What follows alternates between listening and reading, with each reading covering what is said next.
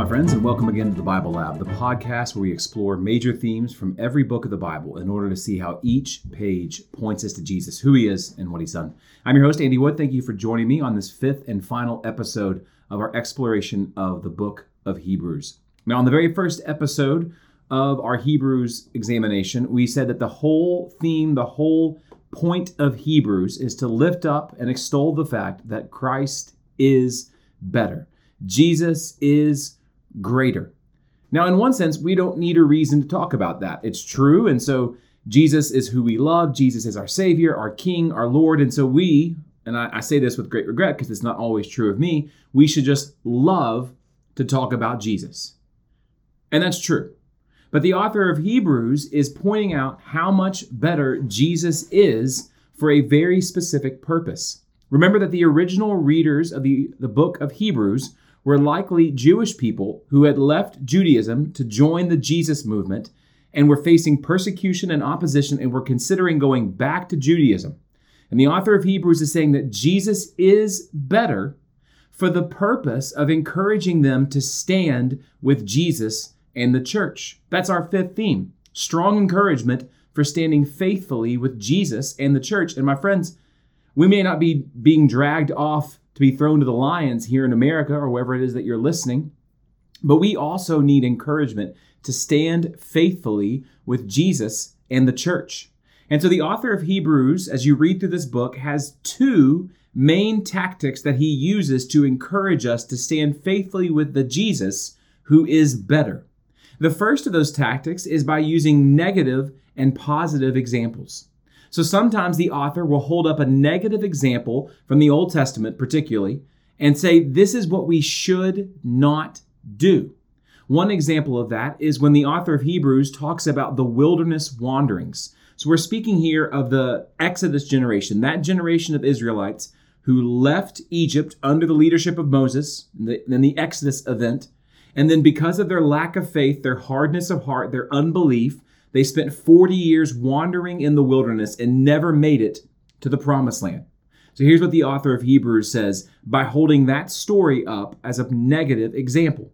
He says in Hebrews 3, 7 through 19, "Therefore, as the Holy Spirit says, today, if you hear his voice, do not harden your hearts as in the rebellion on the day of testing in the wilderness, where your fathers put me to the test and saw my works for 40 years.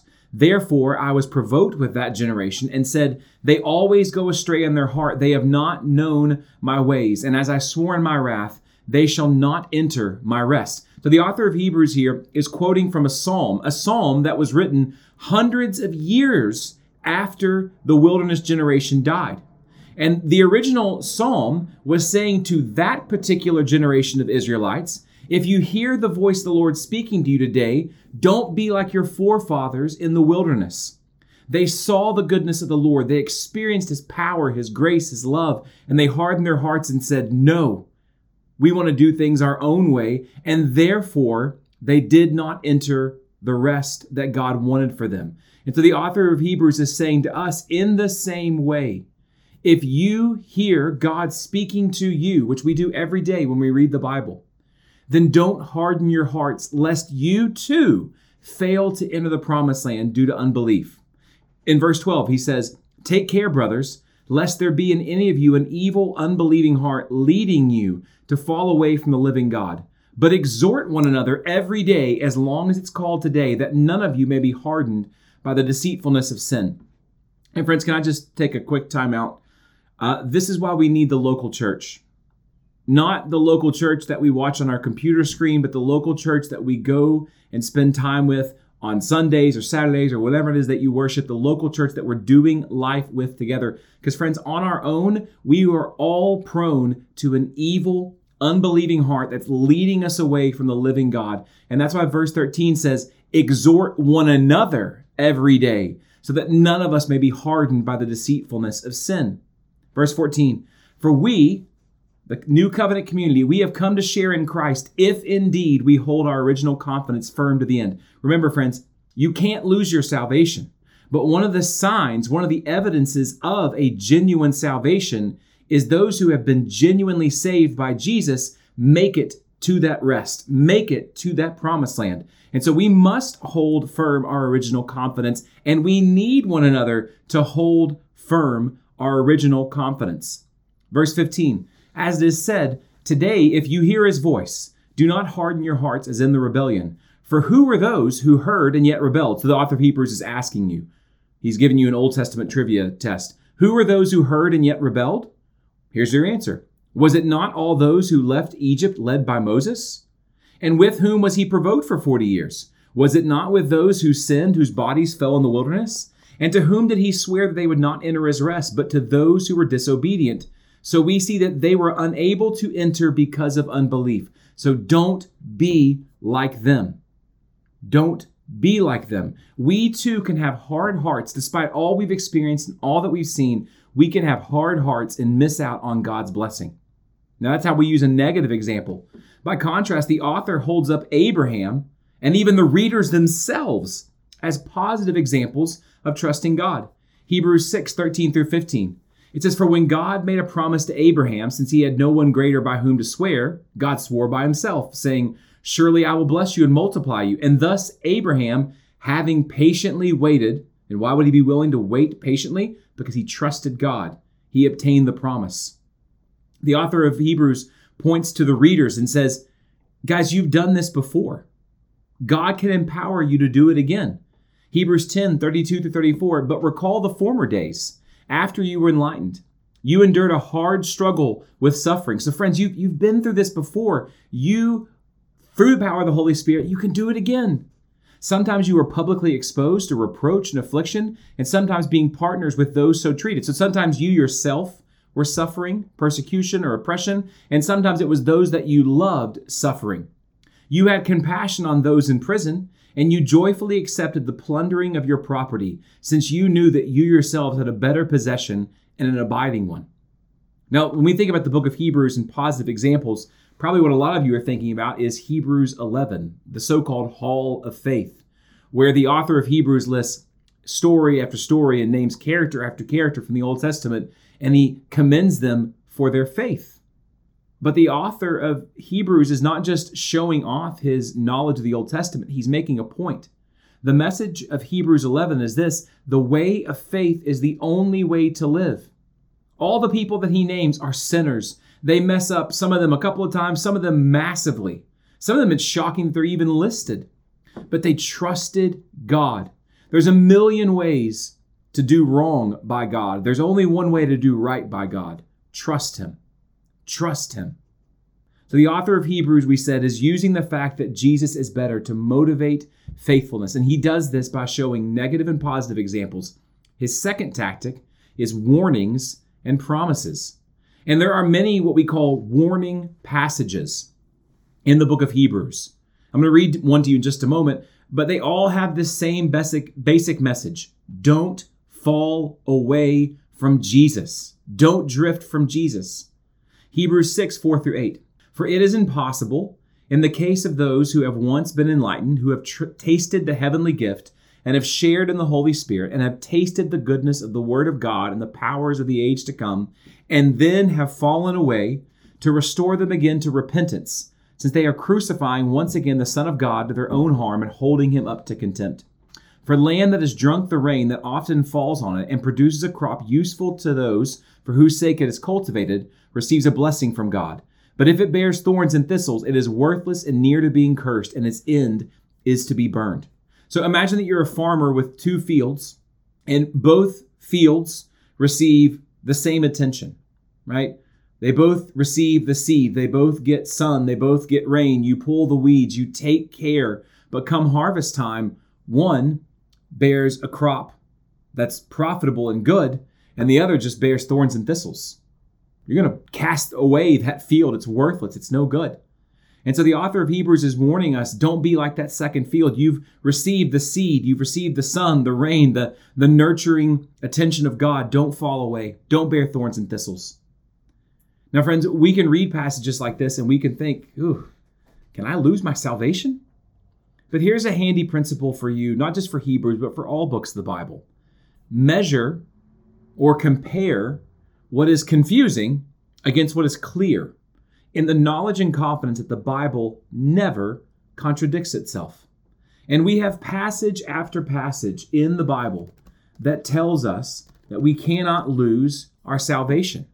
One of the best examples that I can point you to is John chapter 10, when Jesus talks about his sheep, his people.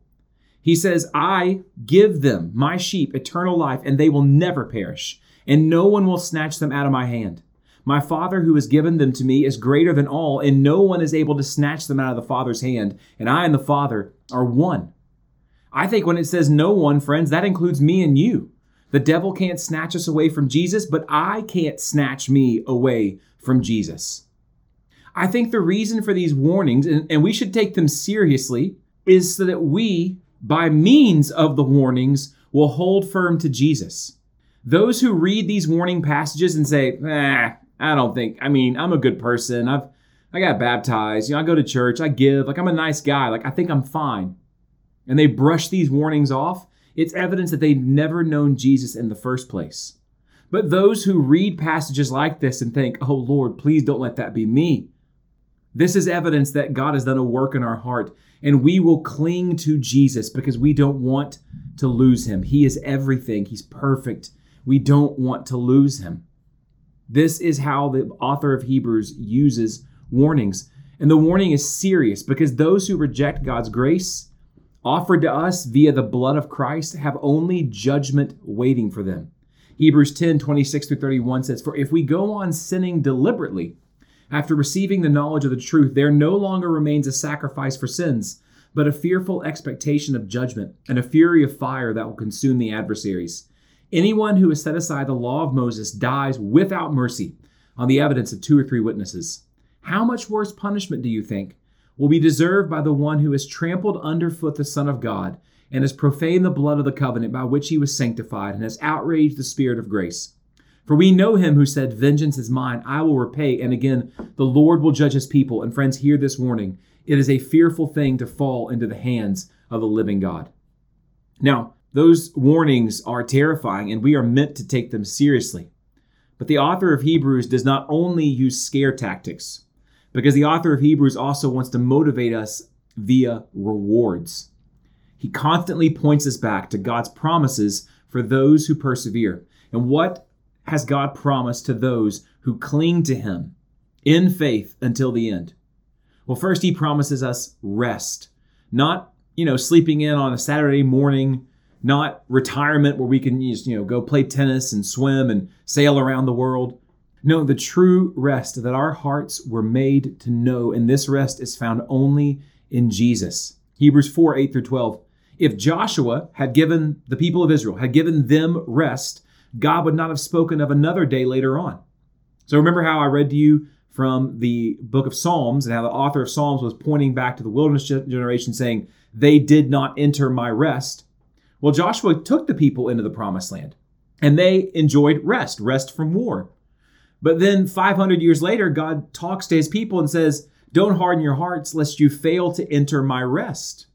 So the author of Hebrews draws this conclusion. There remains a Sabbath rest for the people of God. For whoever has entered God's rest has also rested from his works as God did from his. Let us therefore strive to enter that rest so that no one may fall by the same sort of disobedience. You can think of it like this. In the garden, rest was total, right? There was no sin, no struggle, no death. Once sin came into the world, when the people of Israel entered into the promised land, they experienced a type of rest, a physical military rest, no more war, but they didn't have spiritual rest. Now, for those of us who trust in Christ, we are currently enjoying spiritual rest, the fullness of the peace of God, the fullness of the presence of God. And yet we do not have rest and peace out in the world. This world is at war. But one day when Christ comes back and evil and death and sin and Satan are banished, we will experience the fullness of God's rest. The rest comes through the blood of Christ. We have it now already, but there's more to come.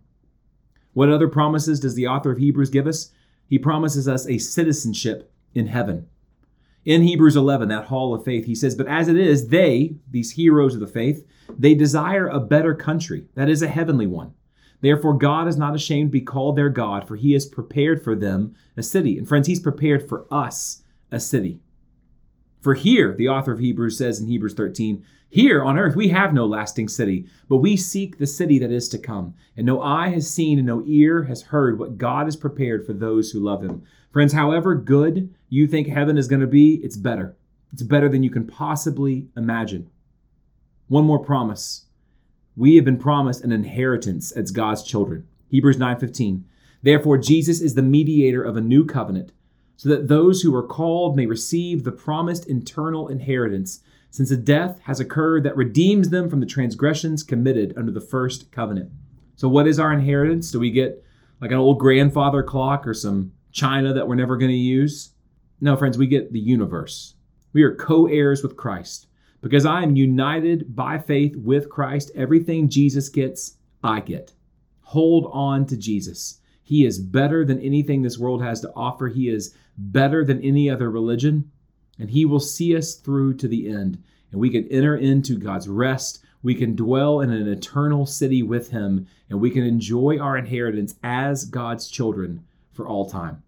Jesus is better.